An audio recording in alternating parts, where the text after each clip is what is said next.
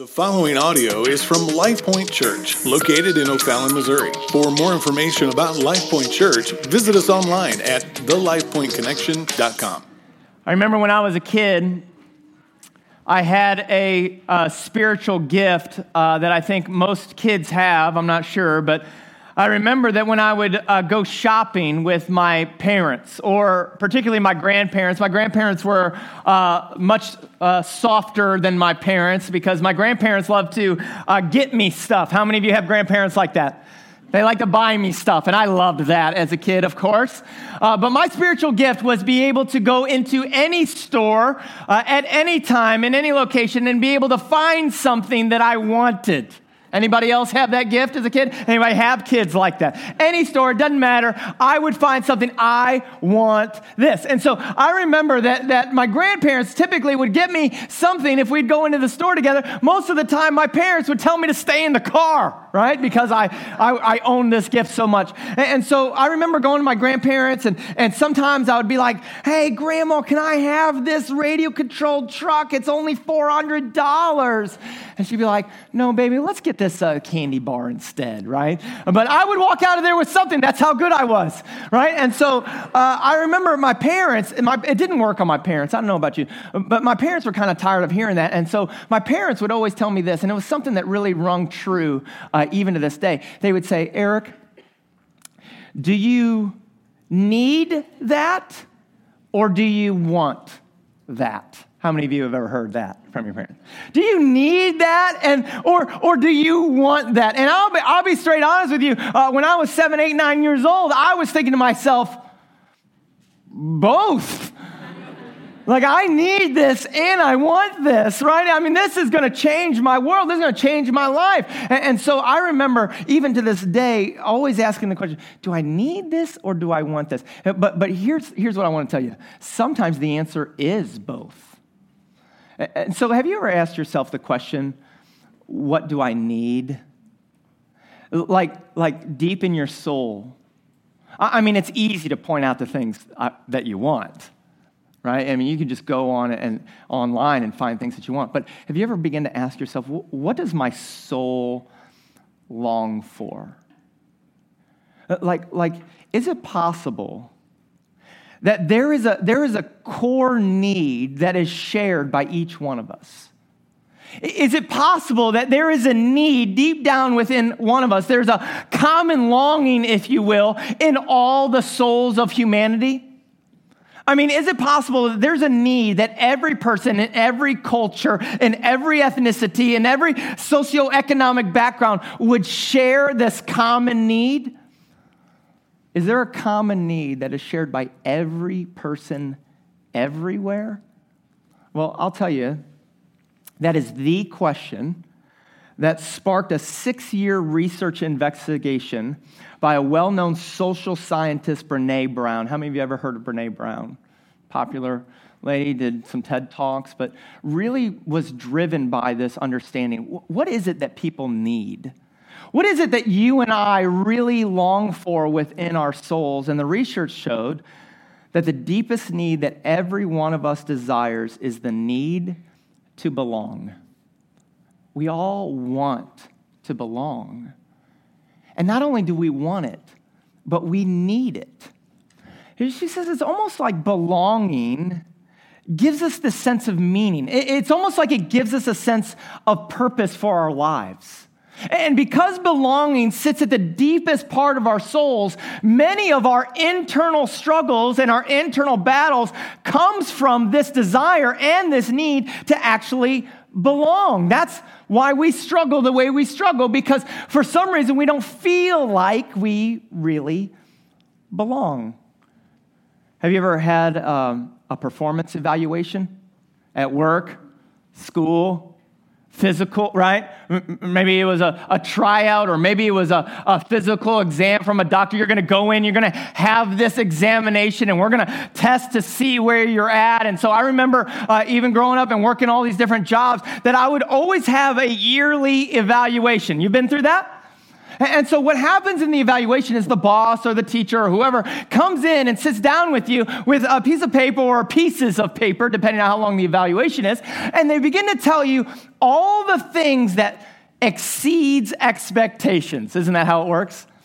These are here's the 65 areas that you nailed it. You hit it out of the park. You're awesome at this. You're awesome at this. You're amazing at this. These are all the ways that you really succeed and do really well in. But before the interview is over, you always get to the bottom, which is the need for improvement.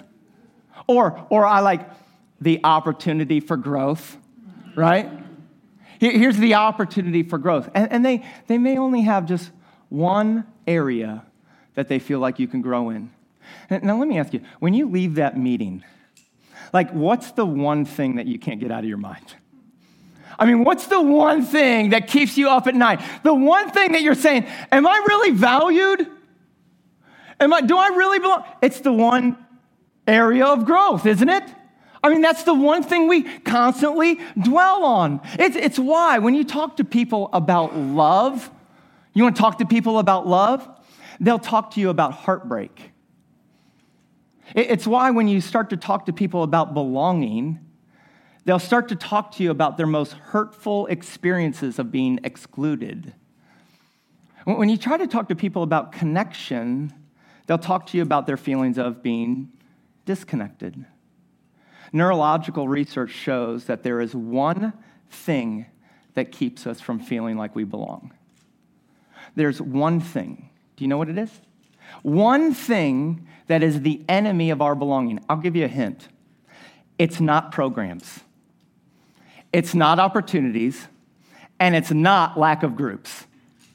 So many people, they say, well, there's no really opportunity for me to feel like I belong. There's no real group for me. There's no interest group that I can really connect with. Let me tell you, the one thing upon all of the world that keeps us from genuinely belonging, it's not groups, it's shame. Shame is the one thing that keeps us from truly belonging.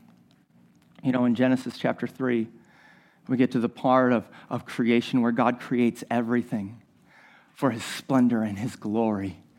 And he creates it all, and he puts man and woman right in the middle of the garden. You remember this?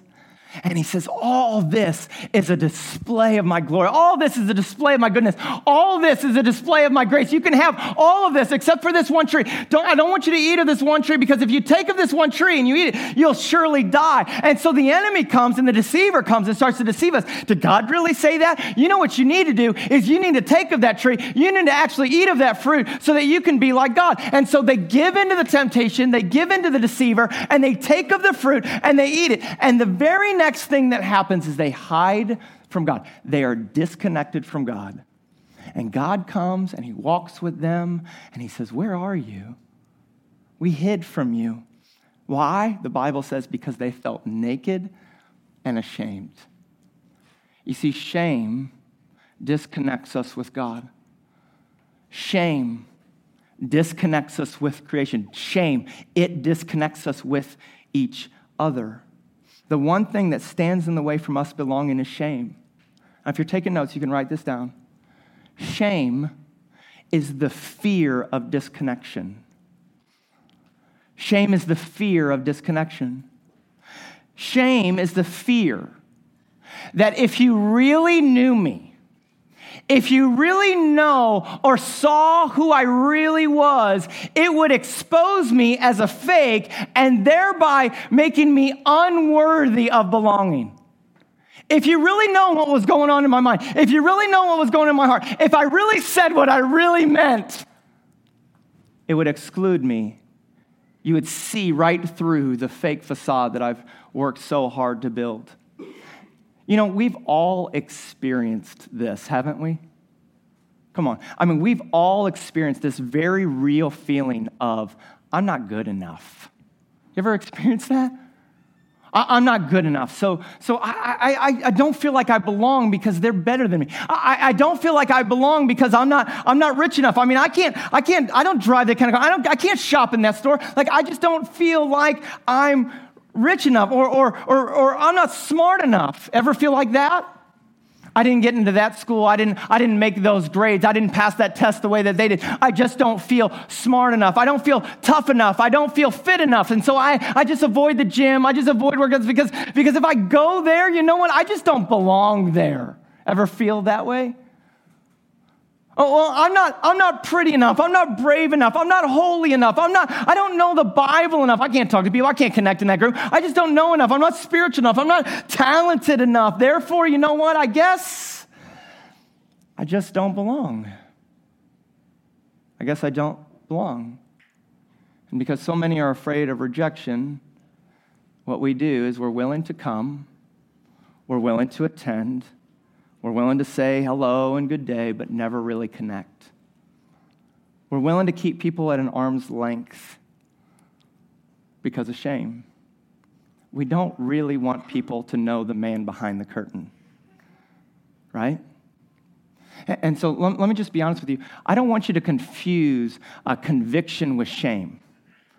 All right. Conviction is when God and the Holy Spirit come to you and says, no, you should not be walking this way. You should walk this way. I want to bend your heart over here. I'm convicting you in a way that says, this is not right. This is not good. This is not healthy. This is not joy-giving. This is not life. I want you to be over here. And the Holy Spirit starts to convict us and say, oh, you should actually turn your face toward godliness and away from sin. And that's conviction. And so conviction says, I've done something wrong, and the Bible's clear, we've all done something wrong. We've all fallen short of the glory of God. Conviction says, I've done something wrong, but shame says, I am something wrong, therefore they won't accept me. You see, conviction says, I've messed up. Shame says, I am messed up, so they won't accept me. I don't belong there. Listen, in order to overcome the fear of I don't belong, in order to overcome the chains of shame, we must allow ourselves to be seen. Really seen. Really seen. A true sense of belonging only comes through honest vulnerability. A true sense of belonging only comes through authenticity. Everyone say authenticity. Are there any collectors in here? Anybody collect anything? Coins, stamps, sports memorabilia, art? How many of you have more than one cat? Okay, that's a problem. When I was a kid, I collected sports cards, right? Baseball cards, things like that. I still have a ton of them in my basement in a box. That's where I got these. But I remember I would collect them, I'd put them in books, I'd organize them, I'd have them all registered, things like that. I knew how much they were worth. And so because I collected things like that, along the way, someone got me these autographed baseballs. Now, these, one of them, I believe it's this one, is the 1985 St. Louis Cardinal team, 1985. So you've got autographs like Ozzie Smith and Willie McGee and Darrell Porter and Jack Clark, right? And, you know, the whole team. The whole team is on there, 1985. You want to check this out? Here, check this out. And then this one, I'm not real sure. I think it was maybe before that, maybe 82. I think they won the championship then. Whitey Herzog, you know, Bruce Sutter, guys like that. And so Tito Landrum. I mean, this is a real deal. And so check those out. And so here's the deal. If you're a collector or you know what's going on with that, you're probably thinking to yourself, wow, that's pretty awesome. Any Cardinal fans out there? They're like, oh man, that's pretty rich, right? And so if I were you, Eric, I wouldn't be, tossing those out and letting those grubby hands get on those and, messing around with those. I wouldn't be doing that. If they should be in a case, they should be enclosed. But here's the deal, is I can do that because they're not real. They're not authentic. Someone went to a store, saw them, and bought them, and then gave them to me. They didn't actually have them signed. You can get balls like that. And so here's what I know. It is possible, when it comes to authenticity, to look like the real thing, yet still be fake. It's possible to pretend that you're someone you're not, and it keeps you from truly belonging.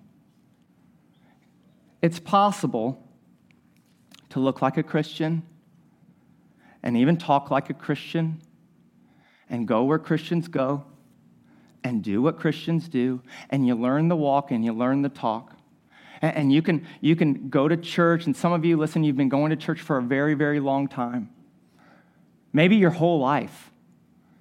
And even though you've been in church and you've performed your churchy behavior, listen, you still don't feel like you belong. You still don't feel like you fit. You still feel like you don't connect. Listen, the reason is because there's not a program out there that can somehow solve that. There's not an organization or a system that would somehow do that for you. You have to be authentic. In order to be authentic is the only way that you can truly belong. If you're taking notes, write this one down. You must be willing to let go of who you think you should be in order to be who God made you to be. Let me say that again. You need to let go of this image that you think you need to measure up to. You need to let go of this idea of who you think that you should be, or who the church tells you you ought to be, or who all the people tell you, you know what, you should do this. You need to let go of all the ways that you think you should be in order to be who God made you to be. And look at me. He made you to be you. Not me. Not someone else. He made you to be you. Listen, you will never feel like you belong as long as you're unwilling to be who God made you to be. You'll never feel like you belong unless you be who God made you to be. There's a great story in Genesis 27. Genesis 27, we meet a man named Isaac. Isaac had two sons, Jacob and Esau. Isaac was getting old in his years. In Genesis 27, it says that he was so old that he knew that his day was coming, that he was going to pass away. He knew it was coming. He was so old that he had trouble seeing. It says that his eyes were dim, meaning he was going blind. And so because his days were running short, he realized he needed to pass the blessing on to his son. And in this day, the older son always got the blessing. You with me on that? And so Isaac is there. He can't see very well. And so he calls in his oldest son, Esau. And he says, Esau, I think it's time for your blessing. And Esau's like, yes, finally. Right? Not that he's excited that his dad's going to die, but it's time for his blessing. And so he's like, okay, let's do this thing. He says, before you get the blessing, what I want you to do is I want you to take your bow and I want you to go out and I want you to hunt. Get something tasty for us and make a meal. Right? Find something maybe young, soft and delicious. That's what he says. Go get something delicious and bring it back and prepare it. Bring it in. We'll have a feast and then I'll bless you. Esau's like, yes, let's do this. He gets his bow. He runs out and he goes hunt some game. Meanwhile, Rebekah, his wife, and Jacob, the younger son, actually overhear the plan. Oh, it's time for the blessing. And so Rebekah, she says, okay, Jacob, I think you can get the blessing. I think you can get it from your brother. This is how you're going to do it. I want you to go out and I want you to get a goat. Get a young one, one that's really tender, and bring it to me and I'll prepare it for you. And then you'll go in and you'll serve it to your father. And he'll think it's your brother because he can't see. He'll think it's your brother and then he'll give the blessing to you and you'll get the blessing. And Jacob's like, oh man, I don't think that's going to work, Mom. I mean, really two problems with that. One, I don't sound like Esau. And two, I don't look like Esau. And what he means by that is the Bible says that Esau was really hairy.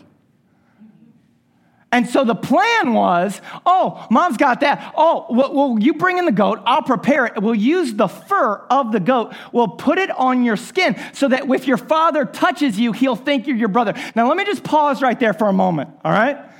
Because listen, if you're blind and you're like trying to figure out which son is which, and one of them feels like Chewbacca,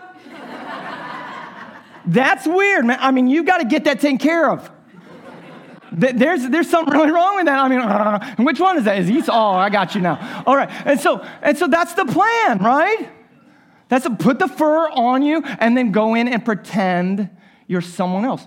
Pretend you're the brother. Pretend so that you can be accepted. Pretend so that you would belong in the blessing. That's what you need to do. And so Jacob says, okay, let's do it.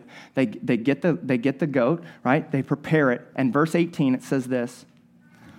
So Jacob went in to his father and said, "My father." He said, "Here I am. Who are you, my son?" Jacob said to his father, "I am Esau, your firstborn. I've done what you told me. Now bless me."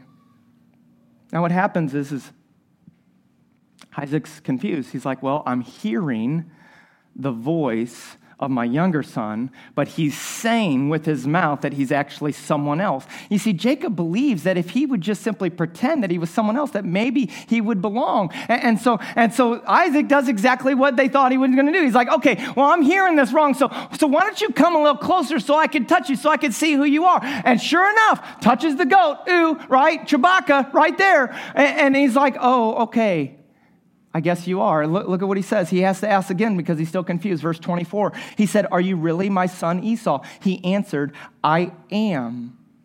And then he said, "Well, bring it near to me that I may eat my son's game and bless you." And so here's the deal. If you continue to follow Jacob's life over the next few chapters, he's pretending, and he's pretending, and he's trying to be someone else, and he has questionable lifestyles, right? And he has some questionable ethics and character issues until finally in Genesis chapter 32. Genesis 32, the heading says that Jacob wrestles with God.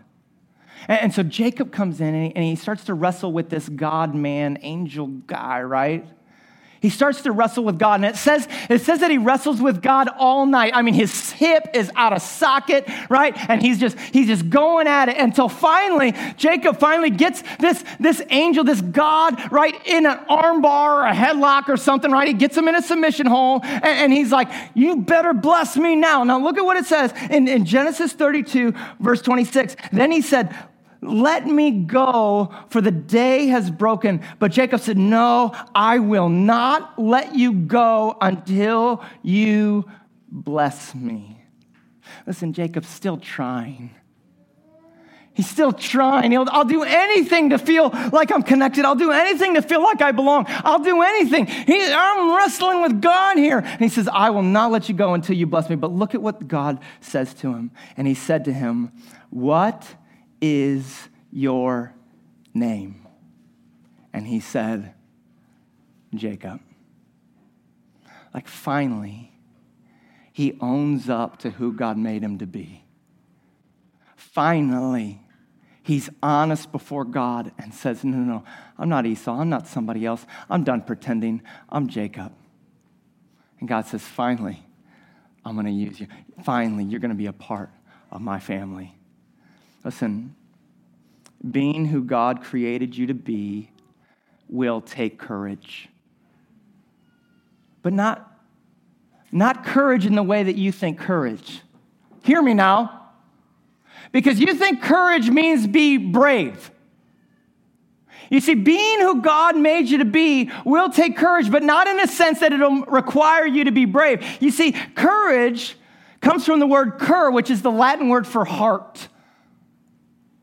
Courage. It means from the heart.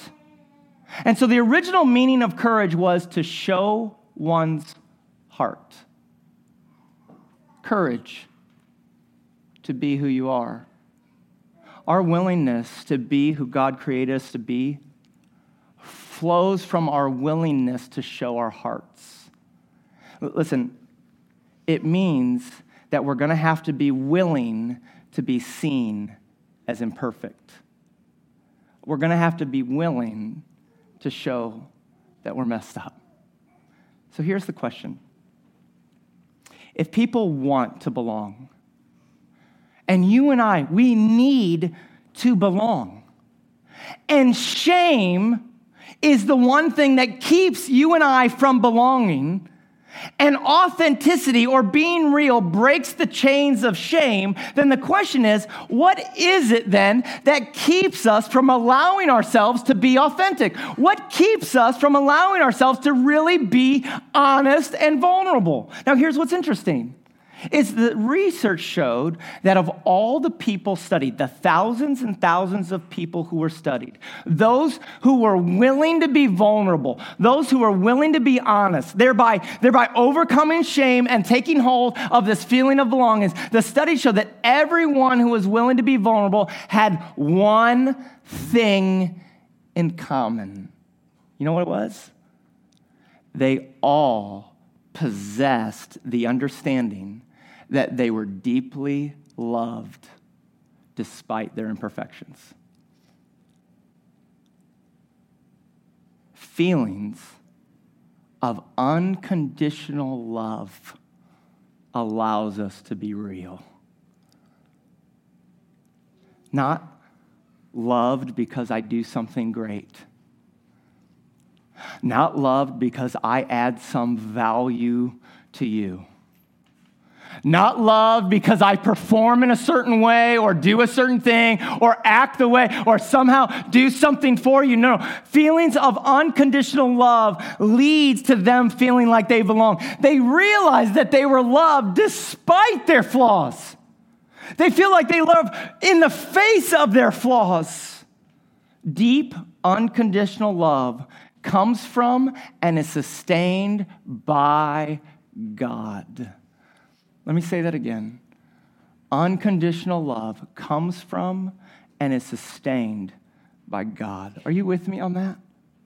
The good news of Jesus is that God shows his love for us in that while we were messed up, Christ died for us.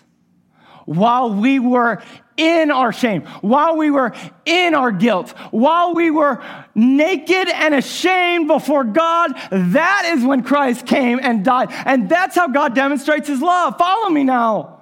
It's not before that. It's not, okay, if you just clean yourself up, if you just get yourself right, if you just start going to church enough, if you just do the right things and say the right things and go the right places, then those are the people that Christ died for. No. It says that God demonstrates his love, that while we were a mess, he loved us and he died for us. Listen, if you and I would get that truth, because listen, some of you, you've been doing church for such a long time, but that truth has never permeated your soul.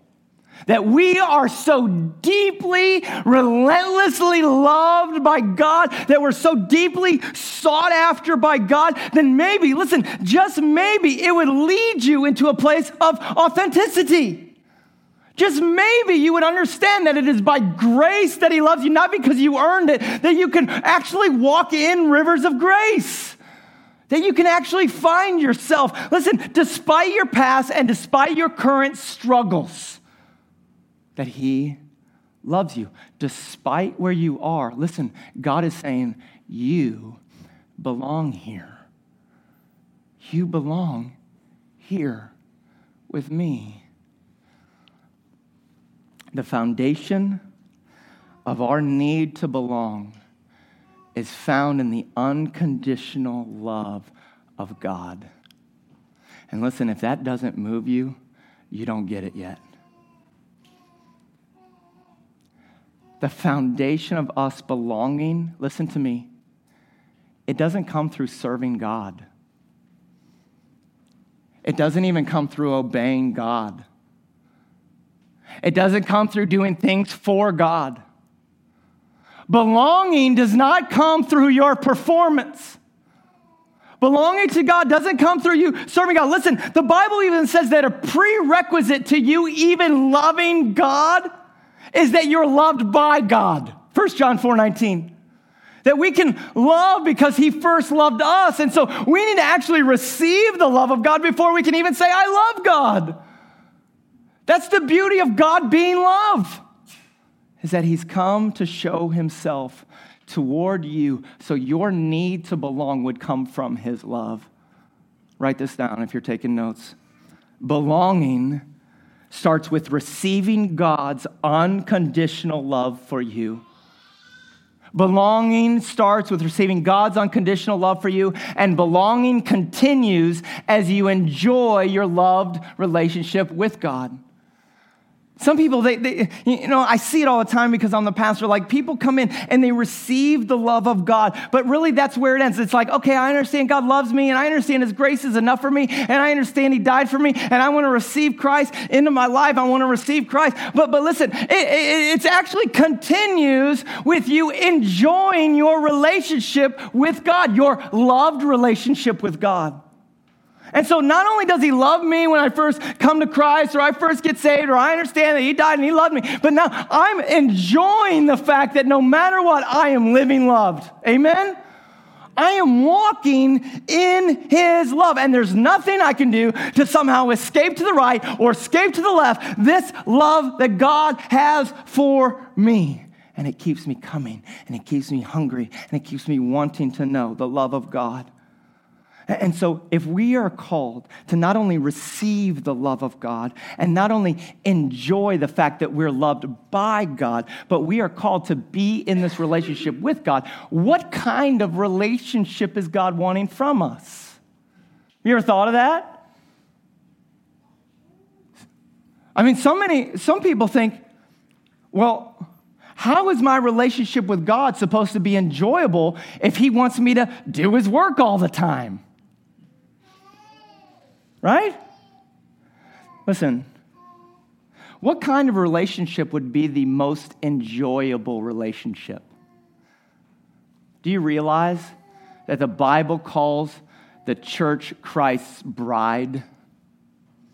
That's a beautiful relationship, isn't it? That Christ calls us His bride. But did you know that also in the scriptures over and over again that the Bible calls us sons and daughters? I mean, what kind of relationship do you think God wants from you? You think He wants you to be His slave? Is that what you want? That's what you think? You better do this or else I'm going to punish you. I mean, you better do that or you're not going to get paid. Is that what God wants? You think God desires a servant relationship? You better serve me. Is that what God is after? How about a soldier? Maybe that's the relationship. Maybe God wants you to fight for Him. Tell the world how they're wrong on everything that they're doing, you know? Maybe that's the relationship that God wants. That's not it. Does God want you to be a worker? Does God want you to be an employee? Does God want you to be a slave? Does God want you to be a minion? Is that what He wants from you? Is that the kind of relationship? Listen, no, no, no, no, no, and no. That's not it. The kind of relationship that God wants you to have is that of a son and a daughter. Oh, it'll move you when you get that. Write this down. The relationship that God invites us into is that of a son and a daughter. What does that mean, Eric? That means when we receive God's love, that means we belong in God's family. When we receive God's love, listen, you and I belong to God's family. 1 John 3, verse 1, it says, see what kind of love the Father has lavished upon us. Do you see what kind of love the Father has shown to us? Don't you see? Don't you understand the kind of love that God has given to us that we should actually be called children of God? Children of the King of Kings and the Lord of Lords. Children of the Creator and the Sustainer of life. That's the relationship. Don't you see what kind of love the Father has lavished upon us that we should be called children of God? And so we are. That's what we are. We're children of God. God's love for you is not based on you. God's love for you is not based on the fact that anything you do. God's love for you is based on the fact that God is love. God is love, which means God doesn't love some future version of you. He doesn't love you finally when you clean yourself up or start doing right. He loves you right where you're at. And because He so loved you with this relentless type of love, He would send His Son Jesus to die for you. Listen, to rescue you from you. To rescue you from all of your sin and all your shame. And if you would just simply trust and receive and enjoy the sacrificial love that Jesus has for you, you would be filled with the Spirit of God. That's what identifies you as a child of God. The Bible says that when we receive this love, that we receive the Spirit of God. And the Spirit of God does many things. It leads us into righteousness. It leads us into the presence of Jesus. It acknowledges to us that Jesus is the Son and the Savior. But it also tells our hearts, it tells our souls that we are children. The Spirit leads us into the fact that we are children of God. If the Spirit of God lives in you, Romans 8:9. Listen to what it says. It says, you, however, are not in the flesh, but in the Spirit, if in fact the Spirit of God dwells in you. Anyone who does not have the Spirit of Christ does not belong to him. That is the marking feature of being sealed by the Spirit of God. Verse 14, for all who are led by the Spirit of God are sons of God. When you receive the love of God for you, when you receive what Christ has done for you, it says that in that moment, the Holy Spirit seals you for the day of redemption so that the Spirit now lives in you and leads you into knowing that you're a child. That you don't have to live as an orphan anymore. You don't have to live in shame anymore. You can live in grace. You can live in mercy. You can live as a child. Listen to what it says. If you receive the Spirit of God, you did not receive the spirit of slavery to fall back into fear, but you have received the spirit of adoption as sons. And when we receive this spirit of adoption as sons, we in our souls cry out, Daddy, Abba, Father. The Spirit himself bears witness with our spirit that we truly are children of God. It's being loved by God that overflows into loving God. It overflows into us knowing that God does love us and that we're his children. When you receive the love of God for you despite of you, listen to me, it frees you from pretending. It means there's grace so that you don't have to be fake. When you receive the love of God, it breaks the barriers of shame and allows you to say with your heart, yeah, I belong here. I belong to God. I belong in the love of God. Share this last verse with you, Ephesians chapter 3. In Ephesians 3, Paul is writing the church at Ephesus, and he wants them so badly and so urgently to know this love of God. He says, this is what rules it all. This is the foundation of all of our faith, is knowing this love of God. In Ephesians 3, verse 17, it says, so that Christ may dwell in your hearts through faith. You see, the Spirit of God, the Spirit of Christ, it says in Romans 8, it dwells in us, and that comes through faith.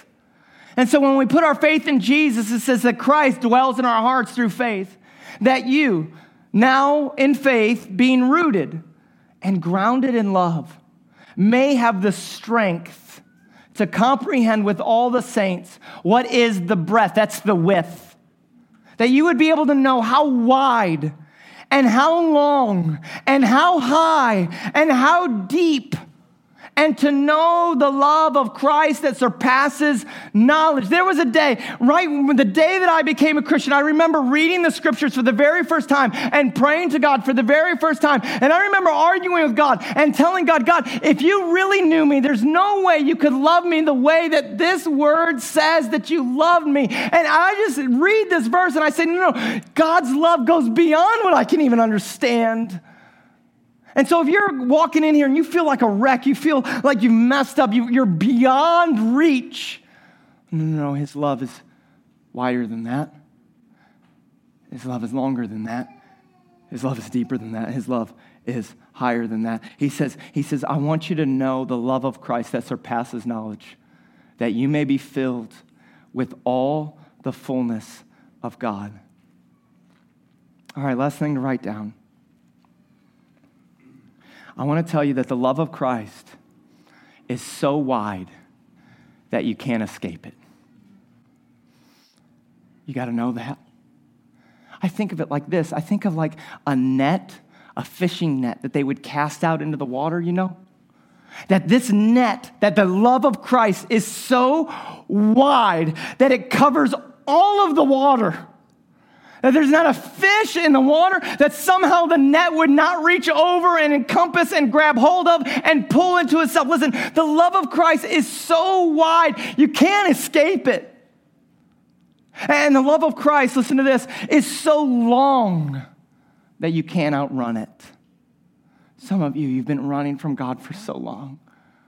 You've been trying to find fulfillment and belonging and connection and so many other things. But listen, the love of Christ does not grow weary. The love of Christ does not get tired. The love of Christ goes to the lengths of the earth and even beyond the heavens. And it says that the love of Christ is so long. Listen to me. You can't outrun it. Not only that, but the love of Christ is so deep that it can reach you wherever you're at. Some of you say, Eric, I don't know about that. I'm pretty dark right now. I feel like I'm pretty low right now. I feel like I've done things that I can't even speak in this room. I feel like I've thought things that are not honoring. I feel like I am so far away. Listen, the love of Christ is so deep that it's able to reach you right where you're at. There's not a depth, there's not a dark alley, there's not a dark corner, there's not a dark crack. There's not a place in all of the universe that God's love is not reaching down to you, and it goes deeper than that. Christ's love is so deep that it'll reach you wherever you're at. I'll write this one down. The love of Christ is so high that it's able to overlook all your sin.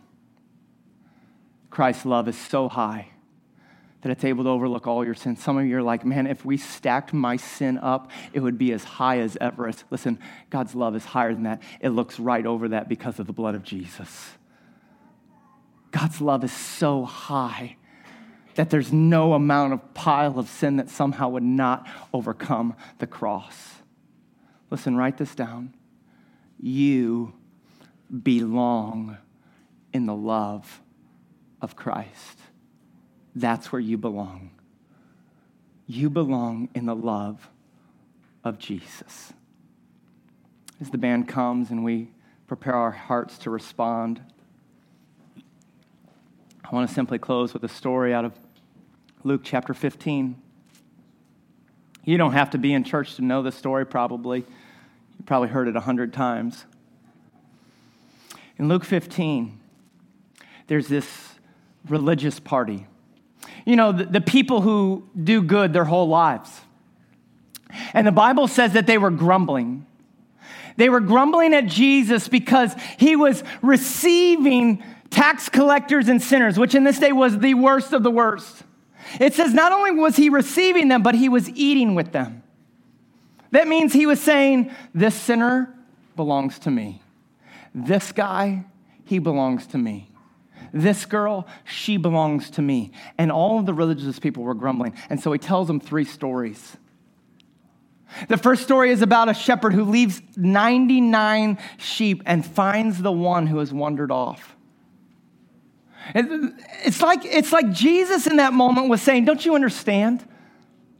My love is so wide, it's so long, it's so deep, it's so high that I would leave everything so that I could run and chase until I find the one. Listen, my love is relentless for you.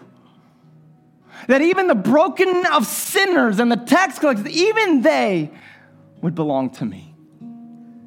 The second story that Jesus says that a woman, she loses a coin, but she turns her house upside down searching for it. It's like Jesus is saying, don't you see my love? It's so deep that I would go to even the darkest corners. I would go to even the pits of everything, the darkest places, just so that I could bring home the one, because you belong to me. And the last story is a story of a father who has 2 sons, splits his inheritance, and one of the sons stays home and does everything the father says, but the other one, the younger son, actually runs off. And he takes his blessing, and he takes his inheritance, and he squanders it, and he looks for things that would somehow give him value or worth or somehow bring him to a point where he really feel like he belonged. And he would go and he would squander it and he would lose it all. And the Bible says that he came to his senses and he says, man, I really want to fit in. I really want to be back with my father. I know what I'll do. I'll go home and I won't want to be his son anymore. I'll settle for a servant. I'll settle for a hired hand. And so he goes home. And the father, while he was a long way off, saw him and he runs to him and he embraces him and he puts the cloak around him and the shoes on his feet and the ring on his finger. And he says, no, my son is home. He receives him, he kisses him, he blesses him, and he says, come, let's celebrate. It's like Jesus is saying, listen, my love is such a pursuing love that no matter what you've done, no matter where you've been, if you've spent it all and given it all and you lost it all, it doesn't matter. I'm waiting with arms open wide because you belong here. You belong with me. But there's another brother, isn't there? And the story goes that the older brother sees and hears the celebration that's going on, but he doesn't go into the house. And so what does the father do?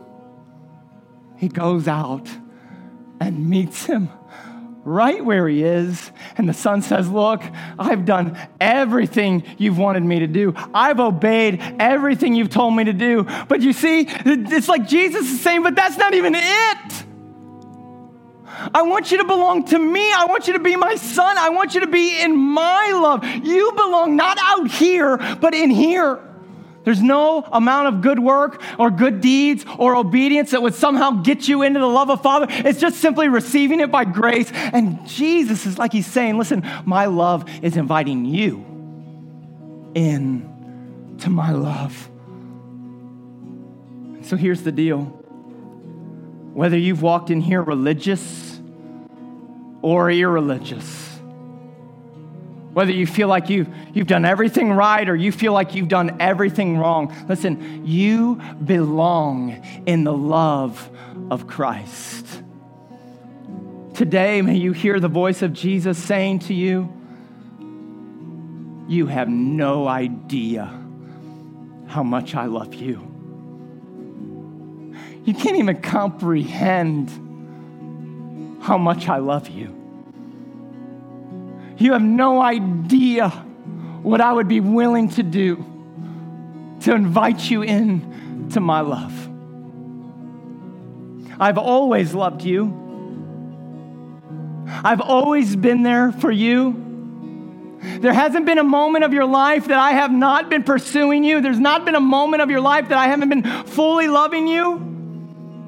And today, God is inviting every one of you to receive this unconditional love of God for you and break chains of shame and allow you to be free, allow you to be who God made you to be.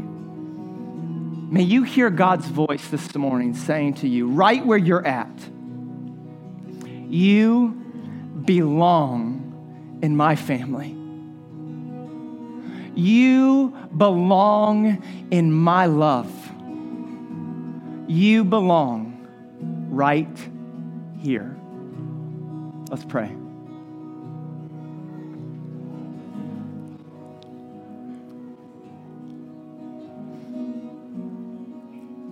Oh God, break us now.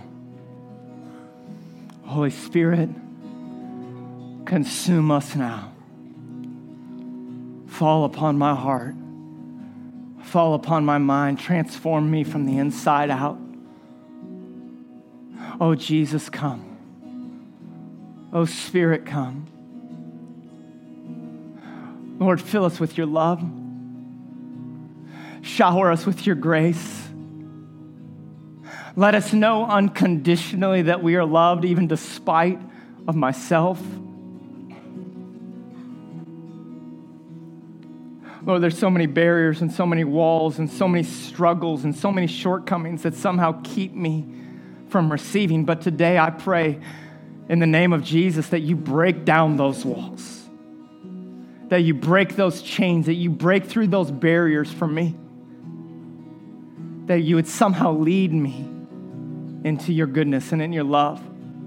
Not because I earn it or deserve it, but because you are love. Oh God, help us today as your church know that we are loved by God.